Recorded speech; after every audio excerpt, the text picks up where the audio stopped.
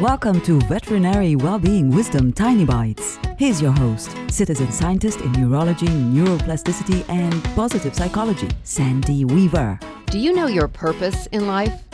We're raised to be goal-oriented and success-oriented and driven to achieve, and yet that has nothing to do with our life's purpose. Our purpose is to help and to love. Our purpose is to smile at a stranger, carry grocery bags for someone who's on crutches, save a stray dog, listen deeply to a friend in pain.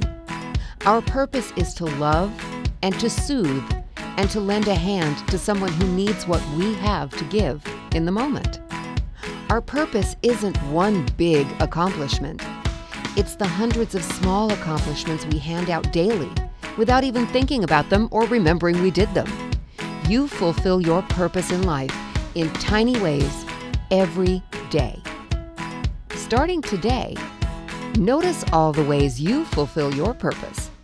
For tools to create more success in your life, visit centerforworkplacehappiness.com. Want more tiny bites of veterinary well-being wisdom? Subscribe to the podcast and share it with your friends. And there's lots more at centerforworkplacehappiness.com.